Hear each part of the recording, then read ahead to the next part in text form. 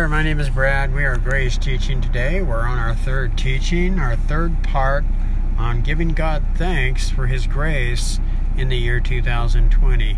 You know, what we focus on gets bigger, and so what we want to do is focus on God's grace, of course. On this part, we're going to talk about God having a plan. Okay, when you go by the light switch, notice the switch goes up or down. And when you push up, the light goes on. That's just a reminder that God has a plan. Otherwise, we'll choose down, and that, of course, will give us a picture. It's symbolic to we're a victim. Okay, so even if we don't know what God's up to, we have to choose up. God has a plan, or we will be victims. Okay, so remember, give thanks in all circumstances. We have to understand, first of all, what this means. But before we go there, I want to talk about God's plan for circumstances. First of all, if you're in Christ, child of God, He's doing two things. He's going to help us become the people He wants us to be, and also He's going to reveal the revelation of Christ in us. Okay? And so that's the way we give thanks in all circumstances. We don't give thanks for the circumstances. We give thanks in them. Okay? In all circumstances, because we know God is working on our behalf. And also, God's will, God's perfect will is Christ. If you're in Christ, folks, you are in God's perfect will. And so that's why it's important to understand what God's will is, and why it's so important to understand why it is we're in Christ.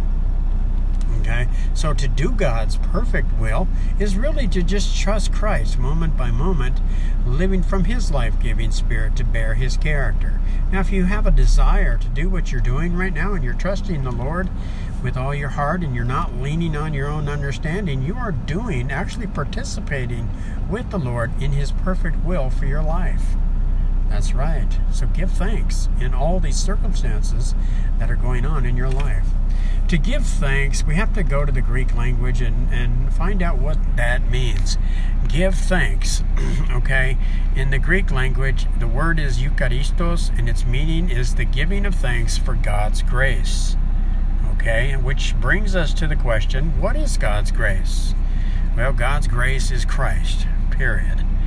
He died for us so He could give His life to us, so He could transmit His life through us. Now, we're participating with Him as we were given the right to be called children of God at conversion. So forgiveness is grace. We are forgiven people. Under the New Covenant, folks, New Covenant forgiveness was final and unconditional and based entirely on what Jesus Christ has done for us. Also, New Covenant forgiveness, Ephesians 1:7 tells us that through the blood of Jesus our sins have been forgiven. That is in the past tense. That means it's a done deal. Okay, it's not an ongoing religious experience or religious duty that we do. Okay, made alive, spiritually dead before Christ, folks. Now we were made alive.